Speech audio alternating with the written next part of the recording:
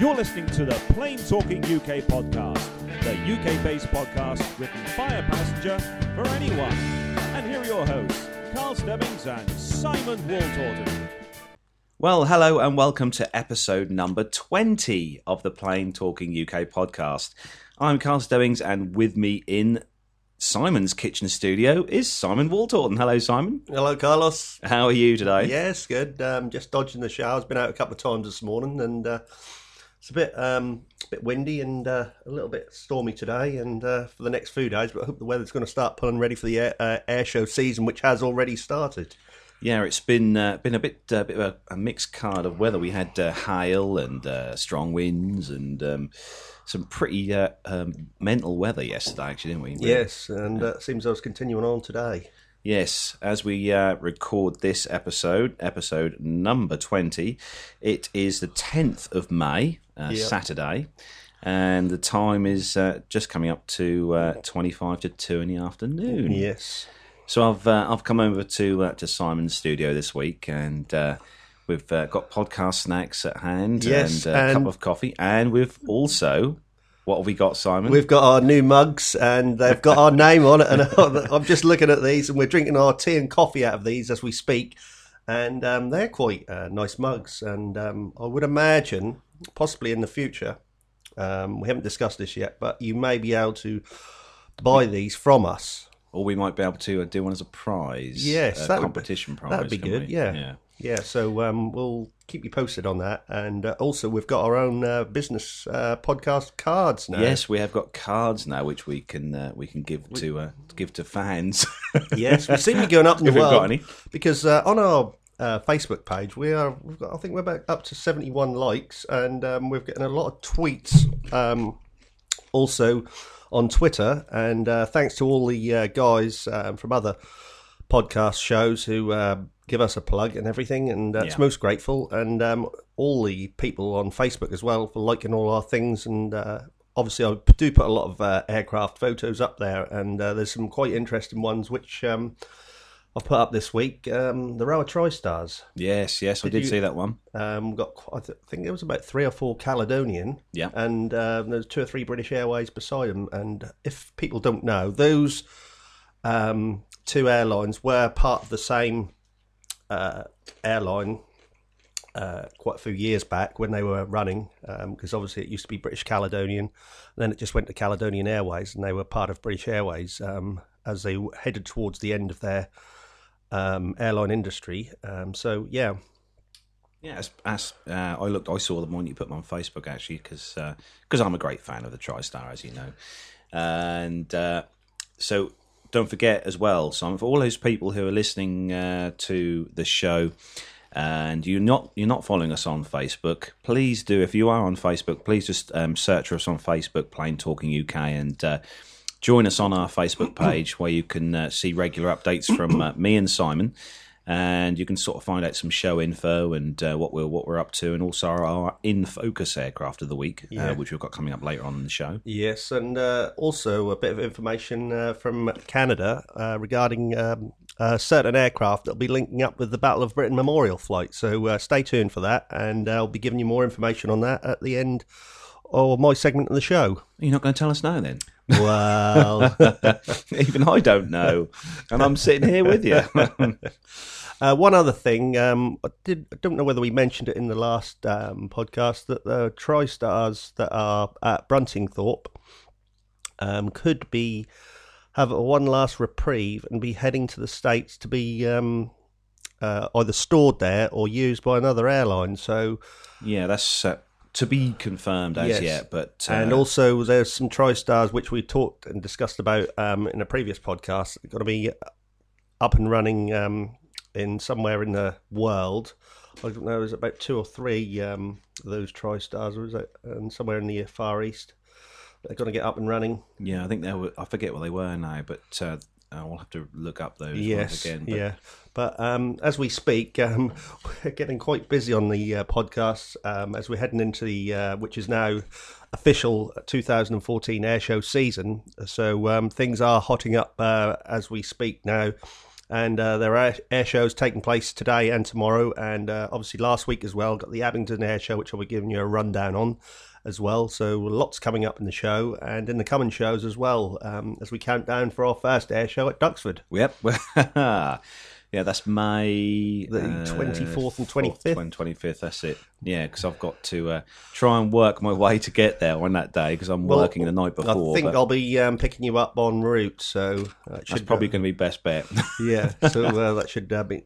But I'm just hoping that this, because we have a lot of vintage aircraft at Duxford and a lot of the air shows, I do hope we've got light winds, very light winds, just a slight breeze and sort of a little bit cloud in the sky and just to take away the glare of the sun and a nice sort of calm day and no rain, because a lot of these old aircraft do have sort of limits when it's bad weather, and unfortunately sometimes due to the extreme weathers we get, they are unable to fly. Yep, so hopefully you'll see us there at that air show at Duxford. Yes, later on this month. Yes, and then obviously the other air shows as well. So yeah, coming up in July. Yeah. So we're going to start the show as we always do with our rundown of the weekly or the last week's news. So if you're ready, Simon? Yeah, I'm ready. Right, let's go.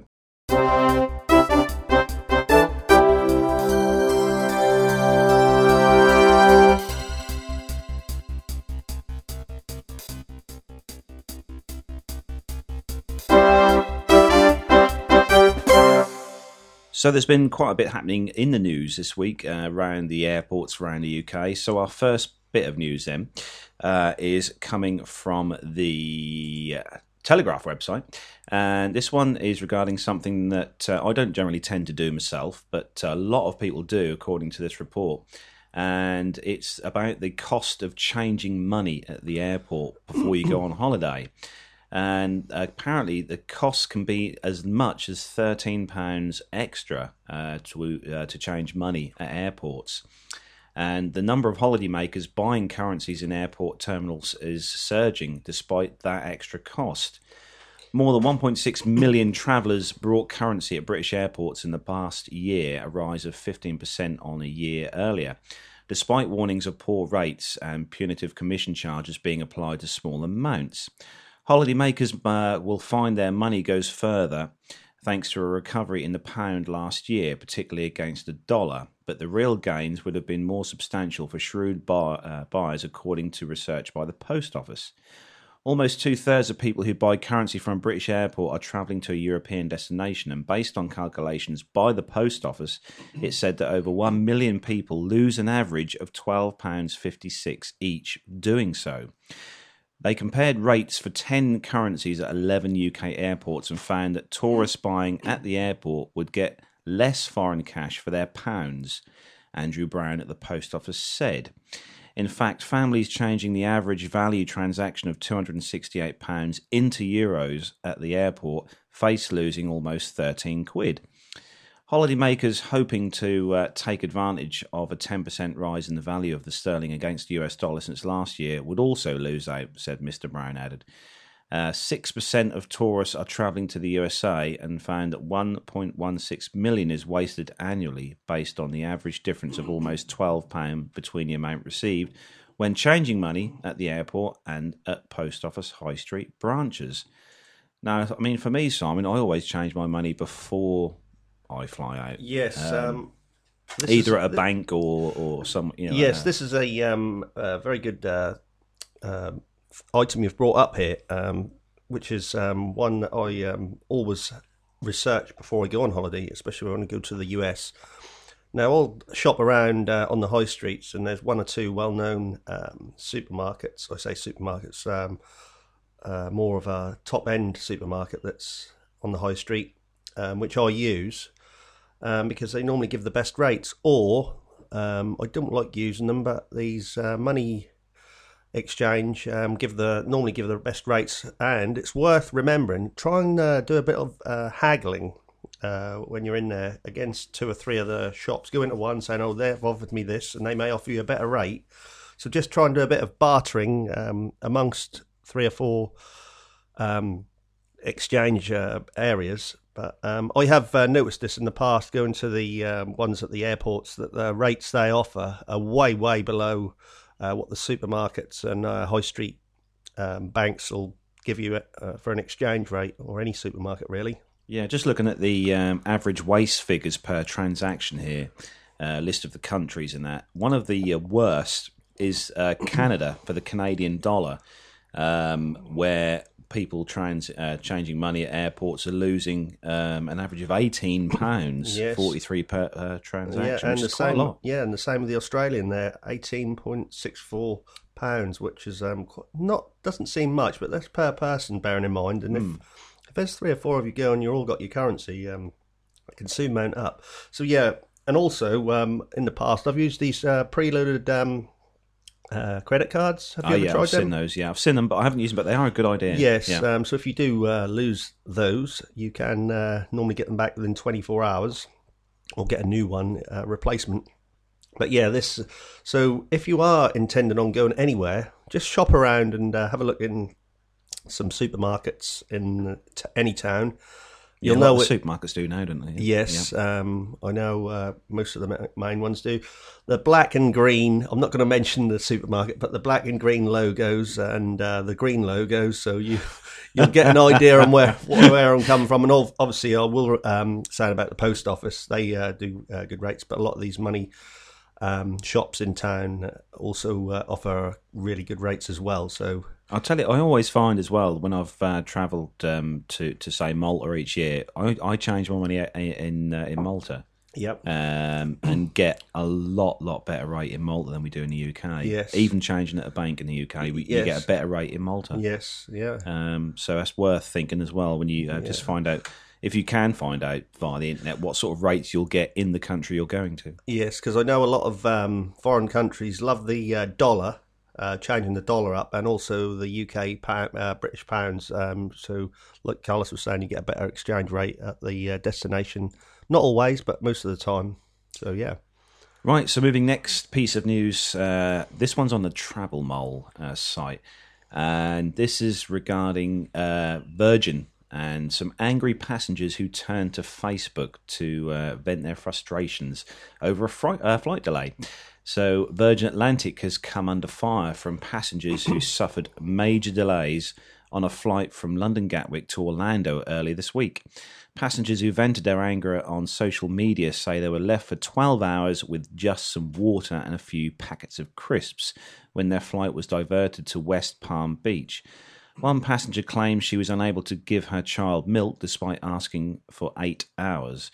Writing on Facebook, Leslie McCardle said, "We genuinely feel like we have been held hostage by US Customs, Virgin, and completely abandoned by the airline. We have been at this airport for 8 hours and I can't stop crying. It feels so hopeless." Virgin confirmed that Wednesday's flight VS15 had been diverted to West Palm Beach due to severe weather in the Orlando area. And unfortunately, after holding a delay in holding and refueling the aircraft, the crew on board were over their legal working hours, and therefore all passengers and crew remained in West Palm Beach, while a relief crew was issued from Orlando to take the aircraft to its final destination. It apologised to passengers for the exceptional circumstances and said, as a goodwill gesture, it was offering passengers a $100 gift voucher and flying club miles. But passengers claimed it was not fair to blame the delays on bad weather. They said that delays at Gatwick when crew were swapped and the lack of fuel meant the flight was forced to land at West Palm Beach Airport instead of a larger airport, which would have been able and better equipped to deal with the arrival of the 747. So, Simon, social media again playing a big part in. I think if anybody has got any frustration, I think I'm all for this to get your word across, rather than like I've had problems in the past many years ago.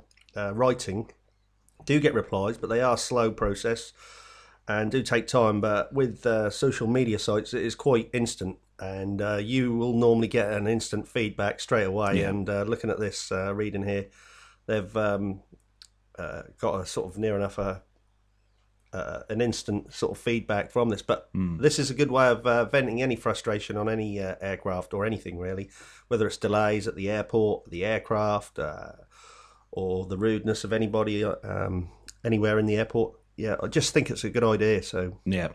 Keeping on this story, Simon and me, I told Simon about this at the weekend, and one of our close friends went to Gatwick Airport last Saturday to fly out to Cyprus on holiday. They flew with BA, and they were due to fly out on the Saturday afternoon, and me being me, was already with the flight tracking on the computer on Flight Radar 24 to follow their flight as they took off with BA to Cyprus, to Larnaca, and couldn't find them. Half an hour after their expected departure time, couldn't find them. Searched for them, couldn't find them, so gave them a call, and they told me they'd been delayed. And I said, right, fair enough. Anything over 3 hours, you're entitled to food and drink vouchers from the airline. So after that time, they got called back into the lounge where they got their cases brought back to them off the aircraft, and were told that the flight was going to be cancelled to Cyprus, and that they were going to be put up in a hotel on Saturday night just outside the airport, which is fine, but this was losing them a day of their holiday. Now, the reason, which I find bizarre, that BA gave the passengers and our friends on this flight was that they didn't have an aircraft capable of going to Cyprus at the airport at Gatwick.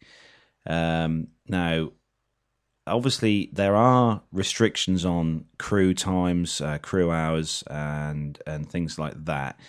But I just find it very, very hard to believe that an airline like BA didn't have one aircraft and didn't have a crew on standby at least to crew an aircraft to at least get these people out to Cyprus that day. Now, they actually got picked up again on the Sunday morning from the hotel and took back to the airport for a 9 o'clock departure, and were then delayed another hour. So they eventually took off at around about 10:30 on Sunday morning. And the excuse they were given for the delay this time was a leaking tap on the aircraft. Now, the aircraft they were due to fly out on was Airbus A320. And the aircraft they flew out on Sunday was an Airbus A319. Now, on searching on the database, I found that the aircraft they flew out on was 10 years old. So it's a fairly old Airbus. Yeah. And I just it annoys me to think that I just don't think it was a very plausible answer to say they couldn't get these people out there. There's something more of a drift than that, because they must have pilots that could actually do a ferry flight, even if there was other aircraft in the area from another airport. Because we're quite lucky, or they're quite lucky, because you've got London Heathrow, you've got Gatwick, you've got Luton, you've got most of the big airports in the UK that must have an aircraft that's kicking around somewhere to be just ferried to the passengers. So I find it very. I mean, but me, I'm not. I don't know. I'm not a expert on how airlines run their aircraft and their fleets, but I would imagine it's probably going to be more expensive for them to put a whole aircraft full of people in a hotel with meals overnight than just to get another crew in to fly another aircraft out. Yes. I don't know. Perhaps if you're a pilot out there listening to the show, or a dispatcher with an airline, perhaps you could shed some light on why this might have happened. They're due to fly back this evening. As we record this, they're going to fly back tonight. Back home. Let's hope they're not delayed, but I do think there will definitely be a claim going in. Yes, definitely. Because, like we said, eventually it worked out they lost nearly a day and a half of their holiday, which I really don't think is on. No, definitely not. And I just find it hard to believe. And I'd like to know, I suppose on long-haul flights, the crews do one flight and then have a rest for a few days and then come back on after a few days rest, and then on a lot of sort of shorter flights to the Europe, you may get away with possibly 2 to 3 or maybe 4 runs in, say, like short ones to Paris or whatever. And then say like ones that are in the UK, obviously quite a lot a day because it's a short flights. So I mean, this does happen. This does happen a lot. This is not sort of a one-off. It does happen quite a lot to various airlines. But you would have thought that an airline as huge as BA is, with the fleet size they have, that they would have been able to have got these people and our friends out to Cyprus. You know, it's not. It's a 4-hour flight. It's not transatlantic or anything. No. But yes, just thought I'd share that bit of news following on then from that. Okay, so next piece of news, the conference and incentive travel site. This one is regarding Monarch Airlines, and they're launching 10 new routes from the UK. Monarch are going to operate a twice-weekly service to New and... God blimey, Simon. How do you spell... Nvidia. Tunisia, from both Manchester Airport and London Gatwick on Wednesday and Saturday each week. The airline has also launched its first service to a Moroccan destination with twice weekly flights to Agadir from Manchester Airport. A twice weekly service to Hurghada, Egypt, will operate out of Birmingham, Manchester and London Gatwick airports as of the 2nd of May. While the latter will operate a 5 times a week service to Nice from Thursday to Monday. The new flights from London Luton Airport to Antalya, Turkey have also launched and will operate 3 times a week, and a twice-weekly service to Naples will operate out of London Luton Airport and Manchester Airport between Monday and Friday. Director of Customer Experience and Marketing Tim Williamson said that this could not come at a better time as we prepare ourselves for our busiest period. The airline will have over 5.5 million seats on sale over the summer period and expects mid-August to have 1,118 one-way departures per week. So another airline putting more routes on from the UK then, Simon. Yeah, we just seem as though we're coming out of a recession at the moment, which is good news. And more and more airlines, it just seems as though they're looking into a lot more new destinations and adding to their flight lists, which is... good for all passengers, really. Yes, it's more competition. Yep, Monarch are kind of competing more and more with the sort of low-cost airlines now. Yes, I don't know what the prices are like with Monarch if you book just a flight with Monarch. But, I've flown Monarch many years ago on the old 757-200s. Yeah, with the old livery. Yes, the old yellow and black. Yellow and black. That's it. Yeah. Have you flown Monarch many times? A lot of years ago. Yes.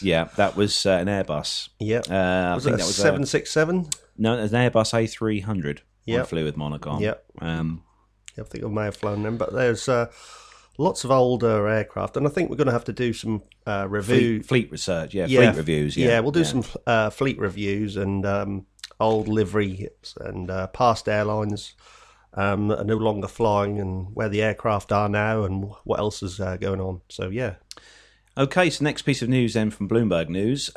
Richard Branson from Virgin Atlantic, considering adding the stretched 787 to the Virgin Atlantic Airways fleet. He's considering whether to add the stretched 787-10 version of the world's composite jet. It would make a lot of sense for us to have some 10s, Chairman Richard Branson, 63, said in an interview in Dallas. They're definitely exploring that, he said. Acquiring the largest 787 model would let Virgin fly more passengers on long-haul routes for which the Dreamliner was designed. Crawley-based England Virgin Airways Atlantic has ordered 16 of the 787-900 series, the mid-size, offering in the 3-jet Dreamliner family, with options for 5 more. Virgin Atlantic would be more likely to place new orders for the 787-10 versus converting some of its 9 orders to the bigger plane, said Branson, the UK billionaire and founder of the Virgin Group Limited. The 787-900 seats 280 people, while the 787-10 series would hold 323 passengers, according to Boeing's BA website. The airline will get its initial 787 Dreamliner in September this year, and Dreamliners will boost Virgin Atlantic's fuel efficiency and let the carrier sustain its image for flashy customer service. Virgin is known for touches such as motorcycle pickups for passengers and an array of onboard options. The airline has said that they've got completely new seats, completely new entertainment systems, completely new bars, and completely new lighting systems. Branson said, declining to provide any specifics. It's going to look stunning and will give Virgin Atlantic a real shot in the arm. Virgin Atlantic has 38 Boeing and Airbus Group wide-body planes in its main fleet, along with 4 leased single-aisle Airbus jets for its Little Red operation in the UK. Boeing began offering the 787-10 series last year, with deliveries targeted to begin in 2018. The twin-engine jet is the longer version of the 900 series, or the 9 series, which is in turn a stretch variant of the first Dreamliner, the 8 series. Boeing's list price for the Boeing 787-10 is $288.7 million, although most airlines usually get a discount on that price. Branson was in Dallas to help rally support for his partly owned US airline, Virgin America, as the carrier seeks to sublease 2 gates from American Airlines Group at the city's Love Field Airport. He owns a stake in Burlingame, California-based Virgin America, which last month reported its first annual profit. So there we go then, some stretched... I mean, the aircraft's not even flown yet, and Mr. Branson's ordering... Yes, because he's holding back on the A380s. Most other airlines have got a few up and running in their fleet now, but Virgin seem to be holding back on the A380s. But I've flown Virgin many a times, and... I can say, touchwood, overall, I give them quite a high rating, and the amenities you normally get are really good, and the service is normally good. And one time I did fly a few years back where I was supposed to get some rucksacks, and they didn't have any in stock, and we never got them, but that's just a shame for the children. That's too good a perks. You should have stuck with Ryanair. But having said that, they do look after you, and you get your in-flight entertainment and all your goodie bags, and also you get your amenities, and you get your ice creams during the film, which is another little nice gesture. Yeah, so that's good. I like that. Yeah. So next piece of news then, Sunday Express, the Luton and Dunstable Sunday Express.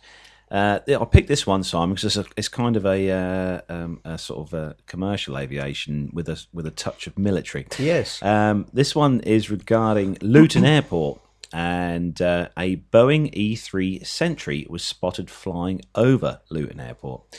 A military aircraft on a training flight was spotted flying over Luton Airport at the weekend. The plane was a Boeing E-3 Sentry and made 2 approaches to the airport on Sunday, May the 3rd at around midday. A spokeswoman for Luton Airport said that an aircraft on a military training flight did make 2 approaches to the airport, but as it did not land, we don't have any further information.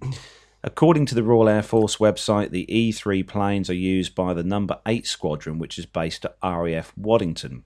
There we go, Simon. Yes. Well, that's an interesting news article you've got here. They're not going to give out too much information about intelligence aircraft doing training sorties around civilian airports. But I suppose they have to do some training and get a good idea on this. They must have had authorization from air traffic control to do this. So I'd imagine by having this training flight on the approaches, it just gives them an idea of what's going on during the training. And also a good training sort of base, really, is coming in, not landing, obviously, but coming into the airport area. Because the AWACS does have a lot of classified information on there, and they are sort of an intelligence gathering aircraft, but they must have be able to get all the information of all the other aircraft that are in the area, the ones that are taking off and on the ground. So that is quite a good training sort of area for them to be in, and quite a nice site, really. Yeah, that would have been good to see that. The E-3 Sentry, as those of you geeks, aviation geeks, will know, is based and derived from the Boeing 707. Yes. Quite an old passenger aircraft. Yes, and there's sort of 2 types, if people are not aware. Sorry for interrupting you there. You carry on, Simon. But we also... as well as the AWACS Sentry, E3 Sentry, we've also got the KC 135, which is the 707 refueling tanker, and that's based at RAF Mildenhall. And I think they do a lot of the times go to Waddington as well. Yeah, there's been 68 of those built, Simon, the E3 Sentries. Yes. 68 in total. Yes. They're used by the US Air Force, NATO, Royal Air Force, and the Royal Saudi Air Force as well use those. Yes, and it's quite a nice sight. I've seen one of them, was at Duxford a few years back, and when I was there, I did actually see one make a low pass over, and he was so low, we had a lovely downdraft and blast of wind because the conditions were so quiet and there was no wind, but the aircraft made a lovely wash over the trees and made all the trees blow and made everything move. So it was quite interesting. I know that had been he was on he'd done a pass because the president United States was Air Force One was in the area, so that is why they had the aircraft flying in the area, because it was just doing some monitoring of the Air Force One, just making sure that it was safe around it. So yeah, that was interesting and sort of enjoyable time. Very good. International Business Times then, next story. This one is quite a serious one as well, Simon. You're looking at the pictures as I am. Oh, wow. This one is regarding a fire at Heathrow Airport, and a cargo carrier, the trucks that carry the cargo to the aircraft, burst into flames near a Jet Airways 777. A Heathrow Airport carrier cargo burst into flames just meters from a Boeing 777 Boeing from Jet Airways that was preparing to take off for New Delhi. The flight was subsequently delayed by more than an hour after the front end of the Airport Service International's Group high-loader truck ignited. Smoke billowed out of the vehicle, which had stopped facing the rear of the plane, just near the outflow valve, the part that controls the cabin pressure. After the fire was extinguished, the aircraft was inspected before Flight 9W121 departed with a delay of around an hour and 15 minutes. Jet Airways was founded in 1992 and is one of India's major airlines, operating more than 3,000 flights a day to 76 destinations worldwide. And just looking here, the picture that we've got on the International Business Times site of this aircraft fire, I'd say that's fairly close to that aircraft, Simon. Yes, I'm looking at the flames coming out of the cabin. It is that looks like an Iveco Ford truck. Catering wagon, but the full cab is well alight, isn't it? Definitely, literally underneath the rear door, the last rear door on the 777 there. Yes, and you can actually see the registration mark for this aircraft. It's Victor Tango Juliet Echo Oscar. Yeah, and but this aircraft, looking at these pictures, this aircraft was safe to fly. Yeah, the aircraft was inspected after the fire had been put out and was cleared safe to fly, which is quite surprising because it actually does look. Yeah, the picture there, whether the picture has been taken at a certain angle. Yes, that's what I was then going to say. But it's quite dangerous, and it looks quite a sort of serious fire, really. But luckily, the fire and emergency services were on hand really quickly and got this under control, because this could have been a major incident, really. Looking at this, because luckily it was a little way away, and it's right at the back under the emergency door. It's away from all the fuel which is contained in the wing. So yeah, judging by the picture, I'd say that was probably the engine of the truck caught fire. Yes, because the engines are sort of underneath the cab on these lorries. So, but a lot of the aircraft, I don't know if this has anything to do with it.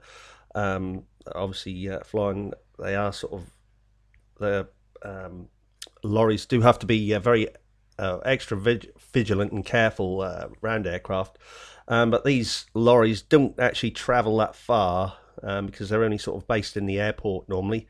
So if their engines are left running, they have a sort of chance to overheat. So, yeah. But a safe outcome from that one. Yes, thank goodness. Yeah, thank goodness. So next piece of news then from Get West London website. This one is regarding a program or a page, a web page that you can go on, which I didn't know existed. No, this looks quite interesting, doesn't it? This new website lets you track flight patterns from Heathrow Airport. Airport chiefs have launched an online tool allowing users to see just how many planes have been flying over their homes and at what times. And the new online tool has been launched by Heathrow Airport, and users of Web Track My Neighbourhood can simply type their postcode in and see how many aircraft have passed overhead during the last month, year, or quarter of the year. The site also shows the proportion of takeoffs and landings using each flight path as a percentage of the total, and which hours were the busiest for each flight path. Bosses at Heathrow said that it was only the second airport in the world and the first in the UK to launch such a tracking tool, which they hope would help keep residents better informed about airport operations. Heathrow already runs a web track site allowing people to track aircraft in real time and monitor their altitude, model, and how much noise they're generating at various checkpoints. Heathrow's sustainability director, Matt Gorman, said that from meeting with communities around Heathrow, we know that they want access to good quality information so they can understand patterns of aircraft noise in their local area and what's been done to tackle it. We hope that they'll find the new tool useful and continue to give us feedback on how we can improve our communications around noise in the future. The launch comes just a few days before Heathrow is due to reveal its detailed submission for a third runway to the airport's commission, and it follows the publication of a quieter Heathrow, setting out steps by the airport to reduce noise and improve community engagement. These measures include encouraging quieter planes and improving mitigation, such as installation for those affected by aircraft noise. So I'm going to have to look at this site, Simon. I didn't even know it existed. No, I didn't. It looks good, doesn't it? I'd like to live in an area where the on the map there was the darker green, because that looks quite a heavily congested area where the flight paths are. But looking at this, it's quite 2 or 3 routes coming into Heathrow. I take it this little house here must be the airport. The postcode, well, that's the postcode yes, of where they where the person lived, and then the plane of the airport, which is Heathrow. But yeah, it looks good, because looking at these lighter shade ones that are a little bit further out of Heathrow, I think there must be the Holden patterns or approach routes of the aircraft to come in. But yeah, I'm certainly going to make a note of this. And so you have to look online for this one. It's Web Track My Neighbourhood tool.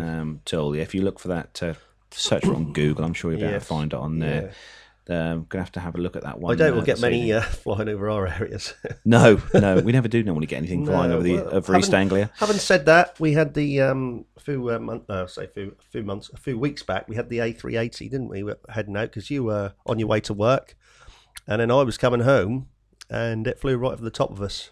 Remember that? Yeah, one I do morning? remember that. Yeah, yes. I remember seeing that one. It's always nice to see a big aircraft like that flying over. Yeah, just definitely a bit lower would be nice. Yes. So, next story then, and actually this is regarding an airline that actually does come over our house at a quite low altitude into our local airport, on the Times of Malta website, and this is anger over Ryanair's baggage disclaimer and their baggage damage disclaimer.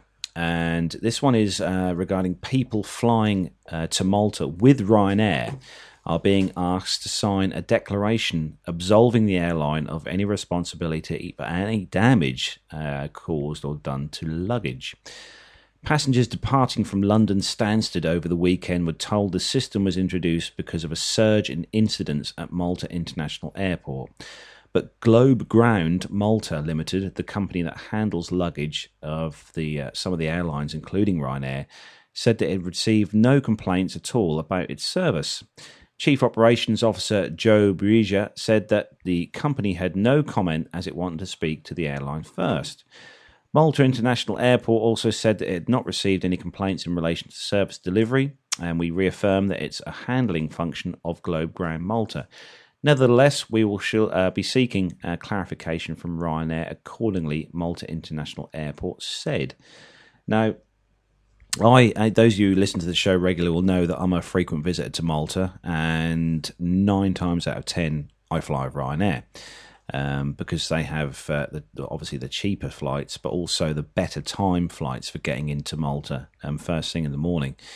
And I've got to say that in the 25 or so plus years, probably nearly 30 years now that I've been travelling to Malta since I was a child, I don't think I've ever had any issues at all with damaged suitcases coming into Malta. And we flew out there last year and had no issues at all with luggage at all. Simon? Yeah, I can give you a bit more of a insight into this. I've come back with Virgin Atlantic many a times and flown into London Heathrow, and they've got an actual 2 or 3 A4 pieces of paper with near enough every single type of luggage, or near enough the luggage size, or bag, or ski bag, or whatever. So if you do have damage to your bag, they will actually give you money back on this through a check or a credit. And all of the items do have a price beside like a ski bag I've had ripped before, and they've given me the money back for that, or a large sort of ski hold-all bag, and any sort of damage, they do have that sort of, because they know it happens quite frequently. But for an airline to sort of take away this, I know you've got insurance, but also I think the airline must be held responsible for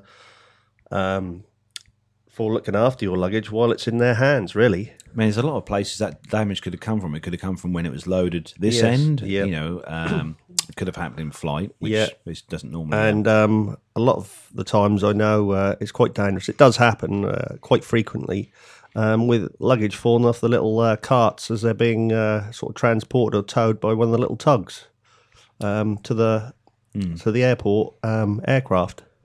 But I've never had an issue. But I mean, I'm due to fly out there, fingers crossed, in June this year, next month, for a holiday, and I'll be probably flying Ryanair. Yes. I'd imagine so from Stansted. So we'll have to see what. But you've got Air Malta as well. I know they fly from Norwich, but their flights are a lot more substantially expensive. Just a wee sort of more expensive by about £100. And if there's a few of you going, that soon mounts up, doesn't it? Yeah, that definitely does. Next piece of story, a news story then from the SYS.com media site. And this is something that's been rolled out across a lot of airlines now. It's very popular. And EasyJet are going to start to have a paperless plane. And by paperless, fly paperless plane, we're talking about the big piles of paperwork and maps and charts that flight crews take on board on the flight deck are going to be replaced with, or a lot of airlines do use already, iPads and sort of tablets to store these charts on already. But EasyJet are going to start to use these particular type of electronic flight bags, or EFBs, and they are going to fit these on their fleet, which at the moment totals 220 aircraft, all Airbus. And they're going to complete the fitting of the Panasonic touchpads in place of laptops and printed navigation charts in all of its cockpits by the end of this month. This means that the airline is already nearing a completely paperless plane. The tablets will also make EasyJet one of the first airlines to use this type of device in all phases of flight and on the ground. New e-paper technology, like the digital paper created by Sony, could see EasyJet completely eradicate all printed forms in the cabin, and this would mean an entirely paperless plane. The new device is the latest lightweight design from Sony, which makes it feel like the user is writing on paper. Completed forms can be quickly saved onto a central database, enabling the airline operational team quick and easy access to information when on the aircraft.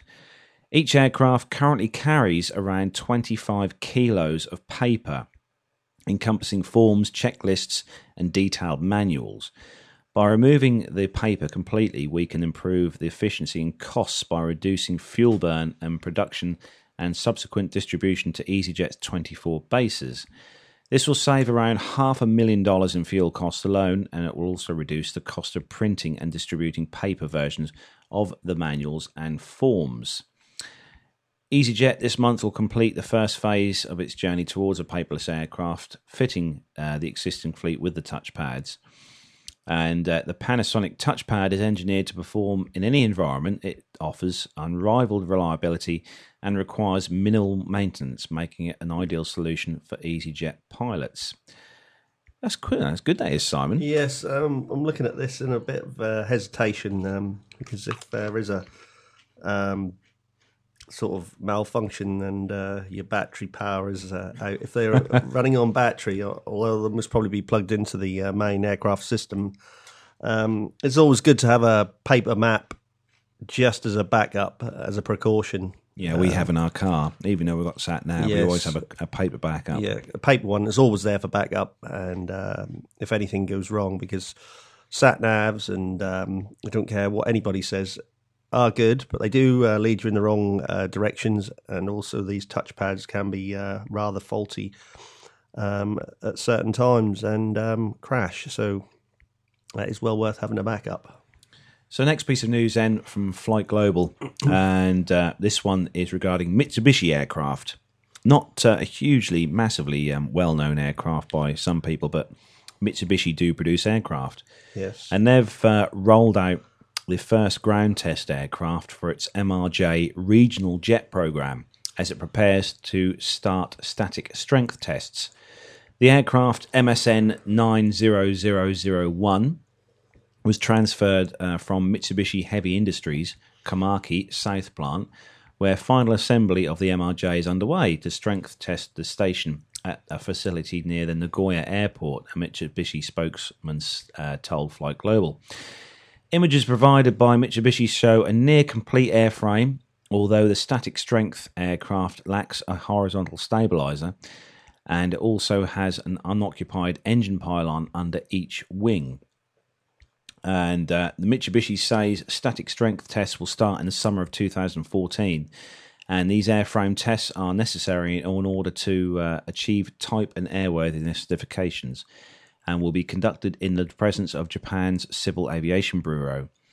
Mitsubishi will be using 7 test aircraft for the certification of its MRJ regional jet. 5 aircraft will be used for flight tests, while the other 2 will be used for static strength tests and fatigue strength tests. The program's first flight test aircraft, MSN 10001, is also taking shape. Last month, the airframe was said that the tail cone section, as well as the right wing, had been delivered to the Kamaki facility for final assembly. Delivery of the first Pratt & Whitney PW1200G geared turbofan engines, originally due to arrive in late April, has now been delayed, however, says the spokesman. The first engines are now expected to be delivered in several weeks, he adds, and the Japanese-made regional jet is scheduled to take its first flight in the second quarter of 2015, after 3 delays to the program schedule.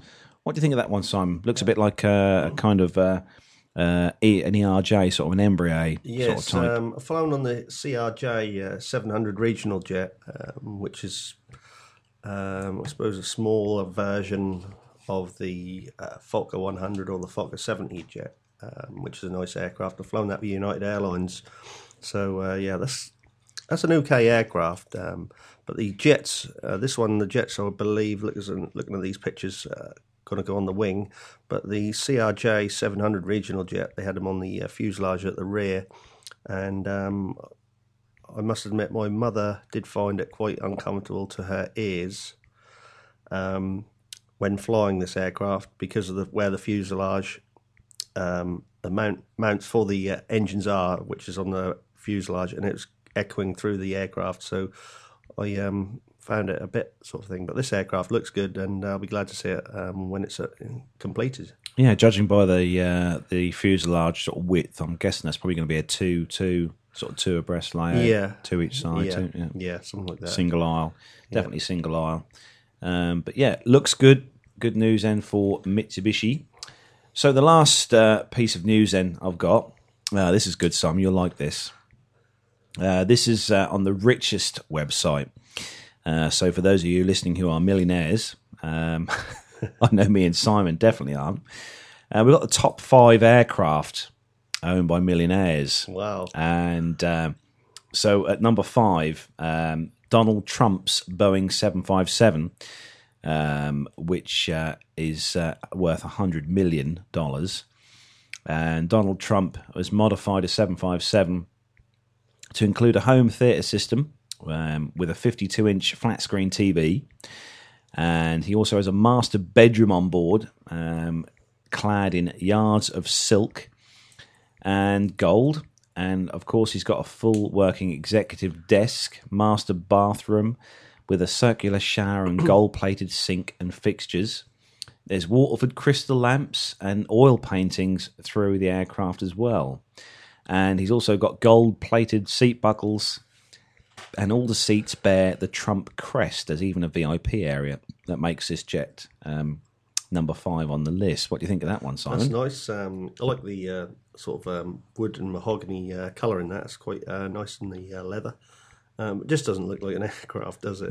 Just looking at that. It looks more like I suppose, a train, really. It does, yeah. There's a lovely flooring on there. And what's in at number 4? Number 4, then, is Joseph Lau's Boeing 747-800 VIP.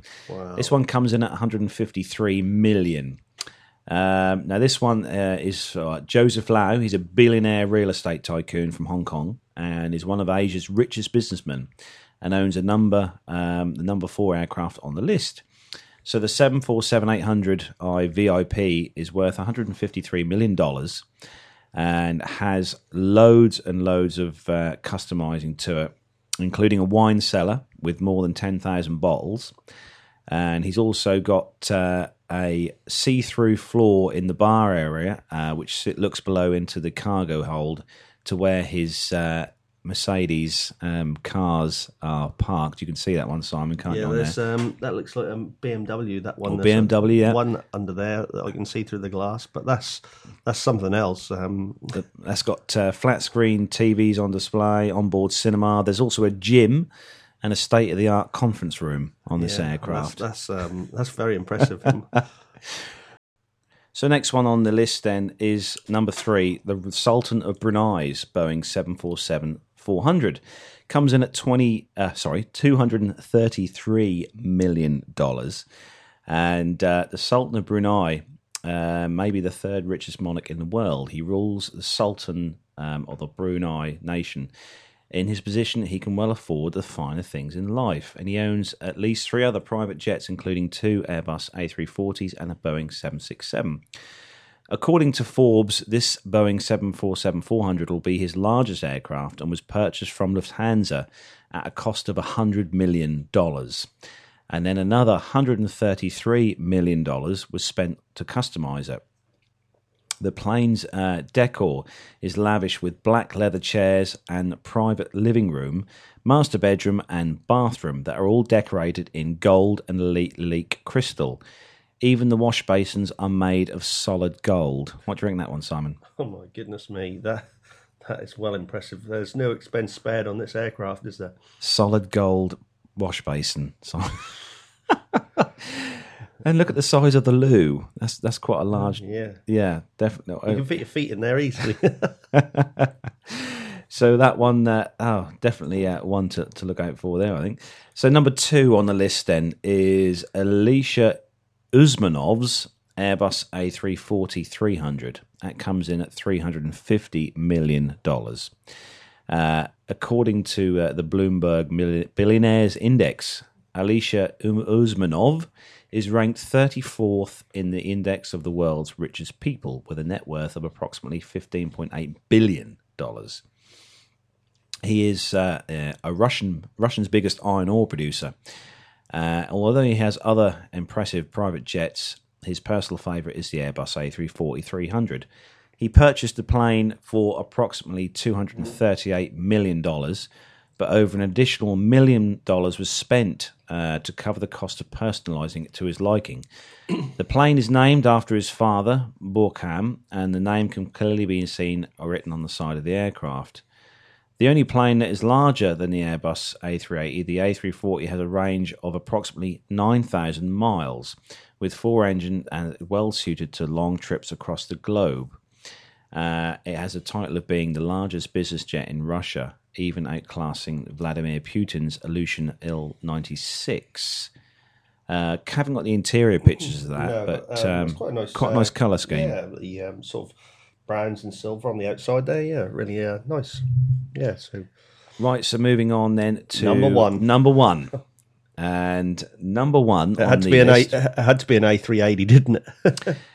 Number one then is Prince Alwaleed bin Talal's Airbus A380. This one comes in at $500 million, and Prince Alwaleed bin Talal is one of the richest men in the Arab world. His investment portfolio consists of large amounts of shares in companies such as Citigroup, Twitter, and Apple. And he owns various luxury hotels, as well as the Savoy in London and the Fairmont in San Francisco, as well as the Plaza and Four Seasons in New York City. He owns over 200 cars, 3 yachts, and at least 3 palaces, not to mention 3 customised private jets he already owns. And he's now acquired the largest and most luxurious private plane ever purchased. The prince spent $300 million to buy the Airbus A380, and he spent another $200 million fitting what he wanted inside the plane's interior. And the interior was stripped fully to customise the interior, which includes a concert hall able to hold 10 people and also featuring a grand piano, a private stage for entertainment, a marble-tiled steam room, a spa room, a room with a flat-screen TV on the ceiling and walls to floor dubbed the Magic Carpet Room because it will give passengers views of what they are flying over. A lavish dining room that can seat 14 people, a prayer room with mats that automatically adjust to face Mecca, and below the aircraft in the hold he has a garage for his Rolls Royces. And also there is a stable for his horse and camels, a royal lounge, 20 private guest rooms, 5 master bedroom suites with full private bathrooms, a boardroom with holographic monitors, a grand staircase, and he also on board has a full throne in the middle of the aircraft so the prince doesn't get homesick. The list is endless, and the jet flies with at least 11 flight attendants on board at all times, and there's nothing that you could possibly want for on a jet like this. No wonder it's been nicknamed the Flying Palace, which makes it number one on the list. What do you think of that one, Simon? Well, it's just a hotel with wings, isn't it? Looking at this, it's where the leather seats are for this dining area. It's just I'm loving the colours. If they're not a bit like 1970 colours on the side of the fuselage there, but I'm going to show you that they're not. But it looks as though there's quite a lot of soundproofing on that because you've got it looks as though where the windows are. There's another sort of like section that's come in a bit. Must be the soundproofing for the aircraft, but that looks a bit like a train sort of carriage. Those windows, don't they? The picture we're looking at on the Richest website is of the interior, and this must be the dining room. Yes, with the 14 seats, and that is literally what it says. It is a huge dining table with what look like really comfortable leather chairs. Yes, sort of even reclining chairs. Yes, and all the way around. The carpet looks as though it's that deep plush carpet where you put your feet in. It sinks. It's got 2 or 3 inch pile on that. You can see lovely. Just love to walk on that. That would be an experience to see that. Really, yes. So that's the last piece of news that we've got for this week from the normal weekly news. And we're going to come back to you after this. Don't forget, you too can contact the show and leave your messages for Simon and Carlos. Contact them via their website at www.planetalkinguk.com or email them at planetalkinguk simon@hotmail.com. Send them your messages. They really want to hear from you. Aviation media has long been the domain of the newspapers and magazines. Well, not anymore. I'm Steve Vischer. And I'm Grant McCarran, and we're bringing aviation right into your radio. Yes, we're making aviation cool and interesting for everyone. Hang on, aviation's always been cool. Check this out. How cool is this? Grant, turn that down. Here at Plane Crazy Down Under, we've got pilots, engineers, air traffic controllers, industry leaders, even politicians dropping by to talk to us about the amazing world of aviation right here in Australia and occasionally in New Zealand as well. Wow, that's cooler than I thought, mate. Find us at planecrazydownunder.com, on iTunes, or lurking about on other people's podcasts just like this one. We've got crazy accents and lots of great aviation content. And we promise not to talk about the cricket. No, never. Not the cricket. Quack, quack, quack, quack. What is cricket anyhow? Something we win a lot. So then we are back then, and Simon's going to bring you his military and aviation news with some airshow news as well, Simon. So if you're ready? Yes, I'm ready. Let's go. Let's go.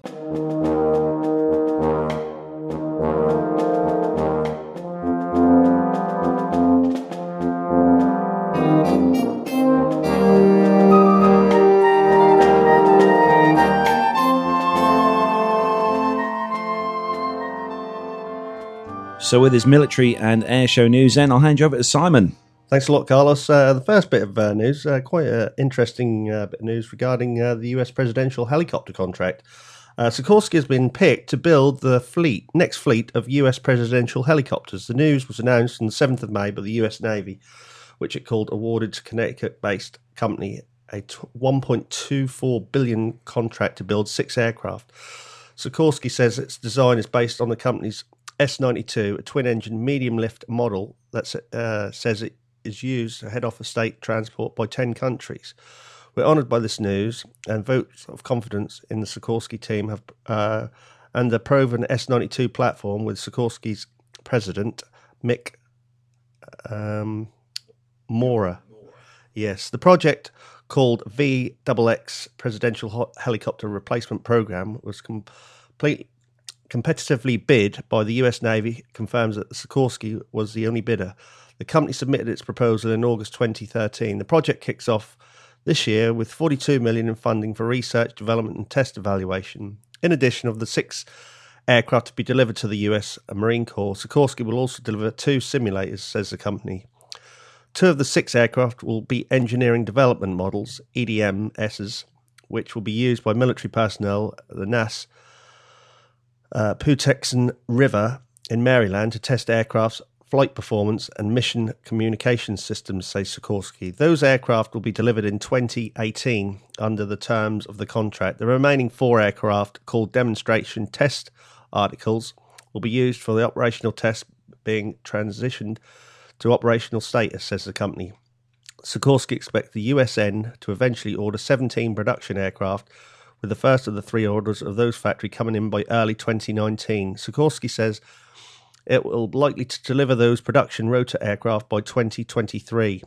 The company says it will manufacture the baseline S-92s in the facility at its Coatesville, Pennsylvania, and perform modifications at its Stratford, Connecticut headquarters. Lockheed Martin, a subcontractor, will integrate mission and communication systems at its facility in Oga, New York. The aircraft will then return to Connecticut for cabin interior work, says Sikorsky. Sikorsky says it's delivered more than 200 S-92s to customers worldwide. Operators include offshore oil and gas companies and civilian search and rescue agencies. So that is quite interesting. It's a nice picture there. Is that just sort of like I think that's just an enhanced picture there. What it's going to look like. That's quite a striking helicopter. Really, it's got a very sort of beefy, quite like I said, like a means business sort of helicopter. But like Simon said, it is used by the offshore oil company CHC, Bristow, and the Irish Coast Guard as well. Yes, they've also got one as well. A lot of these will be replacing the Sea Kings, which they've already started to do. They have a list price of $32 million. Simon. Wow, that's quite a lot. Right, the next piece of information, the first flight achieved by an Iraqi F-16. Wow, that's interesting. Lockheed Martin announces that the first F-16 Fighting Falcon destined for the Iraq Air Force has achieved its first flight. The aircraft is one of 36 Block 52 F-16s ordered for Iraq throughout the Department of Defense, says Lockheed in May the 7th media release. The company says the Iraq order will sustain its F-16 production line through to 2017. So, new aircraft for Iraq. This is the F-16 as well. I mean, that's quite an iconic fighter jet, really. The F-16, quite a striking jet. First flew in January 1974. Yes, Simon. Yeah. So we do see a lot of those about here because they are based at one or two of the US air bases around here. So and obviously the display aircraft from the Netherlands and the Belgian Air Force as well. So it's quite a familiar sight around our skies. But for the Iraqis to have them, that is something else. There's been over 4,500 of these built, Simon. That's a these lot, aircraft, isn't it? and they come out at around about $20 million. Wow! If you want to buy one of those, yeah. So that's. But I've always liked the F-16. I think it's quite an awesome looking jet, really. Yeah. Right. The next piece of information is Turkey confirms its orders for F-35. After a 15-month delay, Turkey has approved a decision to order an initial 2 Lockheed Martin F-35, launching the acquisition phase of its next-generation fighter project. The decision was taken during the Undersecretary for Defence Industries Executive Committee meeting in Ankara on 6th of May by the committee managed by Prime Ministers, and delayed the step in January 2013, citing technical factors at the high cost of the programme. According to the Turkish Air Force programme, a total of 100 conventional takeoff and landing F-35s will enter service from 2018. The service's first 2 examples to be manufactured in the Block 3F configuration during the 10th lot of low-rate initial productions will initially support training activities and be based in the USA for a year before being deployed to the Malta Air Base. So that looks quite an interesting bit of news there for Turkey, having F-35s. Yeah, and they actually produced the 100th F-35, known as the AF-41, and they produced the 100th one on Friday, December the 13th, just the end of last year. They produced the 100th one of those aircraft, so it's quite... they are getting more and more popular now, the F-35. Yes, and I know the UK will be having some delivered shortly, and we're going to see this at the air shows in July this year. Yes, we are. And Farnborough, so that'll be something worth looking forward to. Right, the next piece of news is the Royal Jordanian Air Force has taken delivery of its first Airbus Defence Space CN-235 transport aircraft to have been adapted for a light gunship role. Now, looking at these photos, and it's got a gun pod on the side of the aircraft, and then also some gun pods which are just on the fuselage as well, which looks quite impressive. Weapons integrated in the aircraft include a side-mounted 30mm cannon, plus 4 Lockheed Martin AGM-114 MK Hellfire air-to-surface missiles, and 2 pods for BAE Systems 70mm advanced precision kill weapon system laser-guided rockets, carried using the fuselage-mounted pylons. The aircraft has been equipped with a suite of countermeasures systems for self-protection. So that looks quite an impressive. The cannons on there. It looks a bit like an Apache layout with the guns on there, doesn't it? Kind of like a mini Hercules Apache type looking transport plane. Yes, but if it's going to have sort of anti-aircraft and protection for the aircraft itself, it's another sort of high-class aircraft gunship, really. I think you definitely call it a multi-role aircraft because you could carry troops, or you could go and fly and shoot things. Yeah.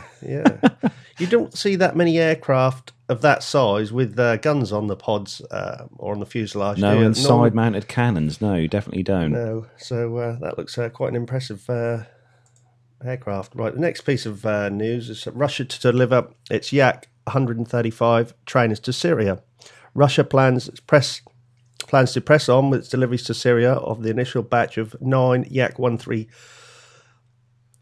advanced jet trainers by the end of 2014, according to Russian media reports, after laying the hand over the aircraft last year due to its country's civil war. So Damascus paid Moscow $100 million advance last year for 6 aircraft, according to the state-run agency. A source told the agency that at the time of delivery of the aircraft awaited a potential decision. However, a source close to Russia's State Arms Corporation told the Kommersant Daily on the 5th of May that deliveries from an order for 36 aircraft will begin this year and to be complete by 2016.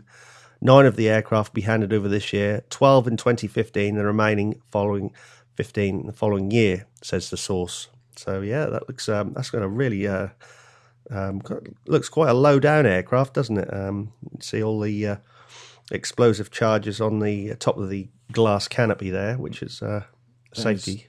Yeah, the Yak 130 then first flew in 1996, Simon. Yep.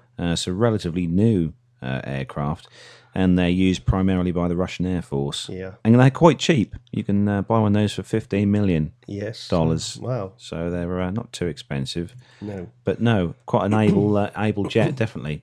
So something happened yesterday then, Simon. Yes, the next piece of news, interesting piece here, is the 50-day countdown to Armed Forces Day, which was officially launched yesterday, May the 9th, 2014. Marks the start of the 50-day countdown to Armed Forces Day 2014, which is on the 28th of June, which is a Saturday. There'll be loads of events around the sort of UK on this. So if you want to find out the events, just go on to the Armed Forces Day show and support site, and it will give you an event listing on what's happening on that day. It's the 28th of June, 29th of June. They've got things going on all over the country. So the celebrations in most places around the UK. So I can't see Norwich on there. Just have a look. You're looking too hard. I'm looking through and see if we can see our local city of Norwich, but I would imagine there'll be more to be added. So we've got one in Peterborough, which is bit of a trek. Yeah, a bit of a trek, but there's one or two around the sort of East Anglian area. So yeah, that be something to look forward to. And another piece of information I've got here is regarding. Now I've had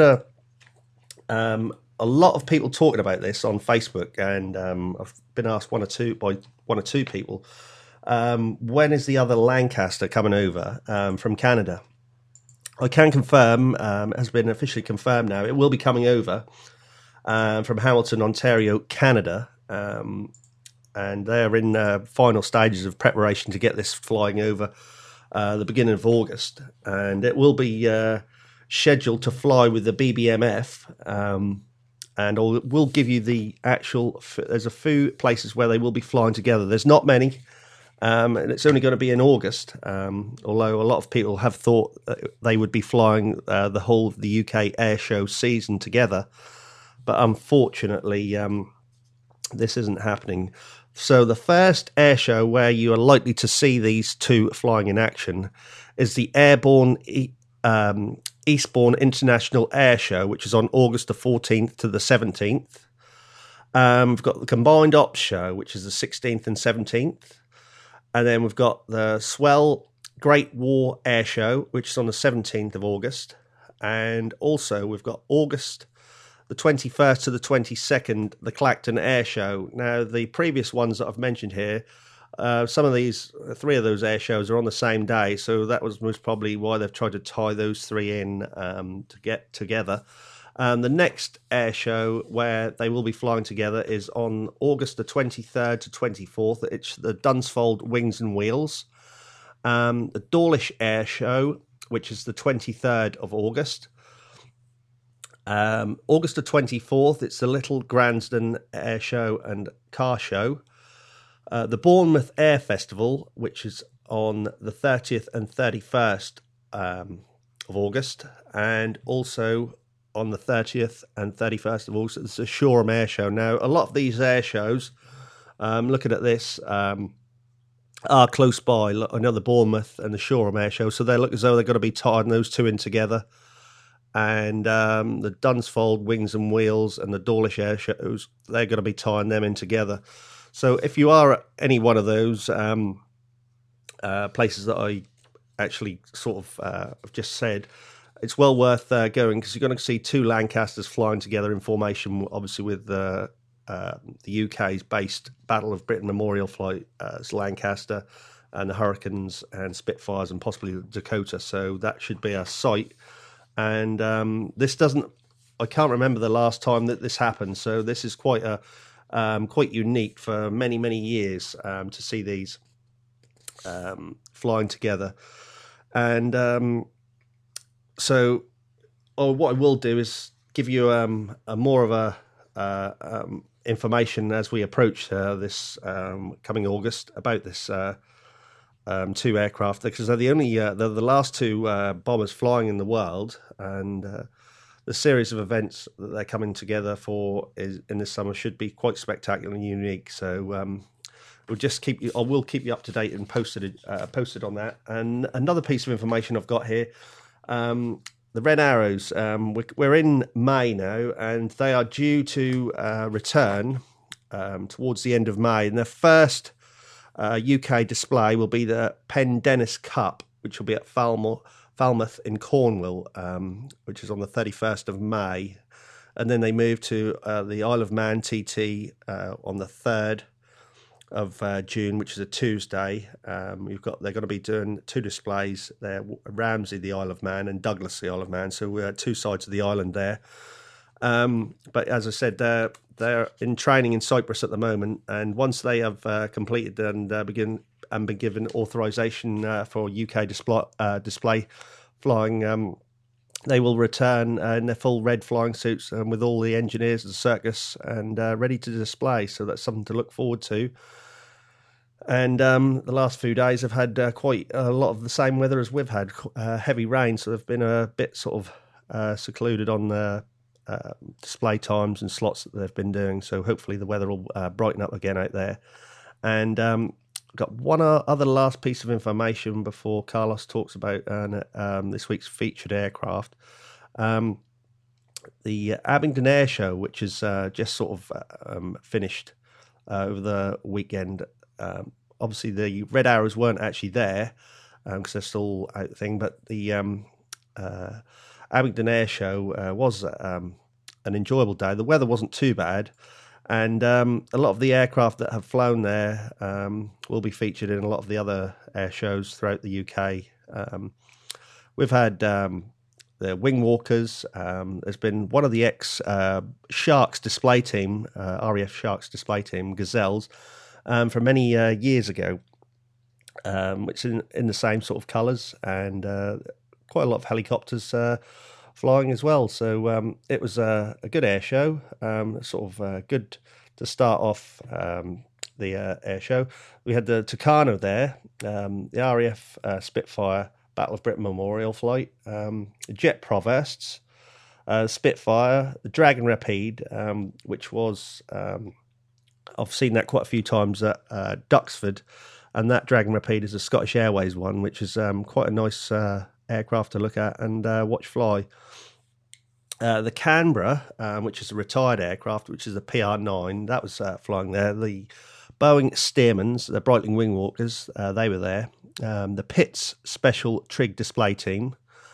I've seen them, they're really good. Yes, and do you know what they used to be called? You may have seen them many years ago. I used to see them at the Alton Broad Regatta, and they were the Rothmans Aerobatic Team, which was a cigarettes. Yeah. Can you remember that? Yeah, that's gone back a few years. It is, yeah. And it's some of the original pilots that's still flying there, and they are the same aircraft, but they've just been painted, and they... Don't use cigarette advertising anymore. No, that's not good but, for you.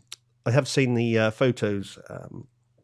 and actually seen them in the Rothmans Aerobatic Team at the Alton Broad Regatta many, many years ago when they used to have the Follen Nat for the Red Arrows. So that was interesting. Also, the Bulldog, that was flying, and there was so many aircraft flying there. Obviously, the two Gazelles, RAF colours and Gulf War colours, which I sort of mentioned. Austers, Cessnas, Bronco, which was German Air Force colours. Huge amount of aircraft. Yeah, Pioneer 300, the Nord 1002, the Yakolov 52, the SF 260 Machete Italian Air Force colours, the Chipmunks, Hughes 300, the Robin DR 400, the Shorts Skyvan, Robson R44, the Luscombe, the Plum biplane, and the Kit Fox and the Piper Cub, and just a lovely selection here, and also the Merlin aircraft as well was there from 28 Squadron, and then the Royal Netherlands Air Force P7 and the Grobe 109 Vigilant was there as well. So quite a that's one very mixed full display, really. Yeah, so it isn't not too many high powered aircraft there. But an air show, which is one I haven't ever visited, and we'll be adding. If any of our listeners listening to the show now, if you went to the Abingdon Air Display and Country Show, drop us an email. Let us know how you got on, what the air show was like, and what you thought of the day. Drop us an email and let us know. That's the Abingdon and Country Air Show there. Definitely send us some info on that. Let us know how you got on. Yes, yeah. Always a good thing to have good weather at an air show. So definitely. I've been to a lot of air shows and we've had poor weather. Previous Lowestoft air festivals, which are no more, sadly, and Duxford as well. I've had some bad experiences of thunder, and also at Riyadh as well. But fingers crossed, we should have a good year for weather-wise. Brilliant. So we're going to move on then with the last segment in the show, then our In Focus Aircraft of the week. So you ready, Simon? Yep. And now it's time for our In Focus Aircraft of the week. So our In Focus Aircraft of the week for this week, then, as voted by you, our listeners, via Facebook. Don't forget, follow us on Facebook, and then you can vote as well on our In Focus Aircraft. So we didn't do it last week. We ran very, very short of time, so we couldn't do it last week. But we have had various comments and bits and pieces sent to us voting for your favourite. And this week's winner was the Boeing B-52 Stratofortress. So the Boeing B-52 Stratofortress is a long-range subsonic jet-powered strategic bomber. The B-52 was designed and built by Boeing, which has continued to provide support and upgrades, and it has been operated by the United States Air Force since the 1950s. The bomber is capable of carrying up to 70,000 pounds or 32,000 kilos of weapons. And beginning with the successful contract bid in June 1946, the B-52 design evolved from a straight-winged aircraft powered by 6 turboprop engines to the final prototype YB-52 with 8 turbojet engines and swept wings. The B-52 took its maiden flight in April 1952, built to carry nuclear weapons for the Cold War era and deterrent missions. The B-52 Stratofortress replaced the Convair B-36, a veteran of several wars. The B-52 has dropped only conventional munitions in combat, and the B-52's official name, the Stratofortress, is rarely used in informal circumstances, and it has become common to refer to the aircraft as the Buff, or abbreviated Big Ugly Fat, well, we'll let you guess what the last F stands for.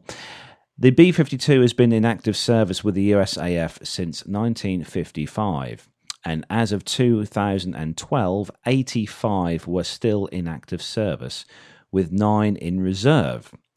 The bombers flew under Strategic Air Command until it was inactivated in 1992, and its aircraft absorbed into the Air Combat Command in 2010. All B-52 Stratofortresses were then transferred from the ACC to the new Global Air Force Strike Command. Superior performance at high subsonic speeds and relatively low operating costs have kept the B-52 in service despite the advent of later, more advanced aircraft, including the cancelled Mach 3 B-70 Valkyrie. the variable geometry B1 Lancer and the stealth B2 Spirit as well. The B-52 completed 50 years of continuous service with its original operator in 2005, after being upgraded between 2013 and 2015, and it's expected to serve into the 2040s. So the first flight of the B-52 was the 15th of April 1952, and introduced into service in February 1955. And its primary users being the United States Air Force and NASA. There's been 744 built, and the unit cost, if you want to purchase one, is round about the $55 million mark for a B-52H. So some few bits of stats then on the B-52H. The length is 159 feet 4 inches with a wingspan of 185 feet. A tail span of 52 feet and an empty weight of around 185,000 pounds. The maximum takeoff weight was 488,000 pounds and had a fuel capacity of 48,000 gallons, with a service ceiling of 50,000 feet. It could cruise at a Mach 0.86, which works out at 650 miles per hour, and is powered by 8 Pratt & Whitney TF33 P3-103 engines, each producing 17,000 pounds of thrust. Its range, unrefueled, is 8,800 miles, and its crew positions, they had 6 who had ejector seats, which are the aircraft commander, the pilot, the navigator, the second navigator for the radar, the electronic warfare officer, and the gunner's position. They had provisions for additional crew members, 4 of which had no ejection seats, and these were the instructor pilot, the instructor navigator, the instructor electronic warfare officer, and the instructor gunner. So there we go then, the B-52H Stratofortress. Simon, what do you think of that one? Oh, I love this aircraft. Have you, I take it you've seen this flying, haven't you? Yes, I have. Yes. Many years ago now. Yeah. I've seen it in recent years. Was normally at Riyadh. It wasn't there last year, but hopefully we should be getting another time seeing it there this year. And you're most probably aware, have you seen it do a crab landing or crabbing on the taxiway? I've seen the videos on YouTube of that one, yes, Simon. Yeah. So if you are interested in wondering what I'm talking about, this aircraft can land sideways in a crosswind, and also take off sideways in a crosswind. It sounds hard to believe, but they normally put the nose into the wind, and it will take off near enough in a strange way, vertical, and also coming into land as well. It can land on its front wheel first, so which is quite peculiar. But when you see it crabbing around, they can swivel the wheels quite at an angle and have the aircraft moving along the taxiway sideways. So it's quite worth looking at. And if you go on YouTube and type in B-52 crabbing, you will actually see this, and it's quite an impressive thing to watch. And takeoff and landings are similar as well. And quite a few years back now, one of the B-52s, which is now on display in the American Air Museum at Duxford, did actually land there, and he done one pass, and then he made another pass, and the second time on that pass he did land. So, and then that was retired there, but you can actually see that on YouTube as well. But Duxford B-52 landing, and you will see it on there, and it's quite impressive to watch. He had such a short runway, but he did have a limited amount of fuel, and he put out the parachutes to slow it down on that short length of runway from Duxford, and it can be seen as a centre of attention in the American Air Museum as of now. Yeah, I've seen it there. Yeah, been in it. That's very good. Very good to see that one. Yes, yeah. So then, we've just got a couple of hellos to make out, and some good wishes to some people. First of which then is Terry and Abby Ridley. They got married earlier this week, and they flew out today to Kuala Lumpur. They took off this afternoon, and they are flying with Malaysia Airlines Airbus A380.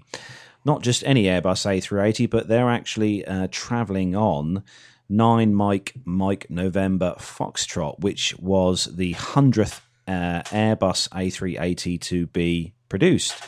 And they flew out today on that aircraft, so wish them all the best in married life and all the best for their honeymoon. I expect they're currently in the air at the moment on the way to Kuala Lumpur on the 380. Yep, that's one aircraft I hopefully one day will fly in the future on the A380.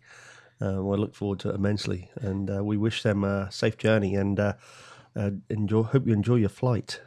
Yeah, and safe journey home to Tara and Andrew as well. They're flying back from Cyprus, hopefully with BA today. Yes. Hopefully BA have found them an aircraft to bring them back from Cyprus back to the UK. Yeah, definitely. And just hello to all the other listeners as well, just all you guys who follow us on Facebook. Don't forget you can follow us on Facebook. Find us on Facebook, just type in Plain Talking UK Podcast. You'll see us on there. Like us on there and join us, our other people who have joined us on Facebook as well.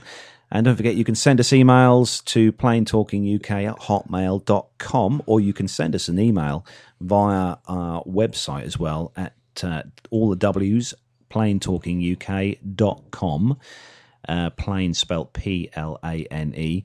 Send us an email via the website. Let us know your thoughts, your views on the show. Send us some feedback because we want to hear from you, don't we, Simon? Yes, we do. And if you keep an eye on the Facebook page, you will see we'll keep putting new bits of information and stories and photos regarding aircraft from all my other aviation and Carlos's aviation contacts that we have.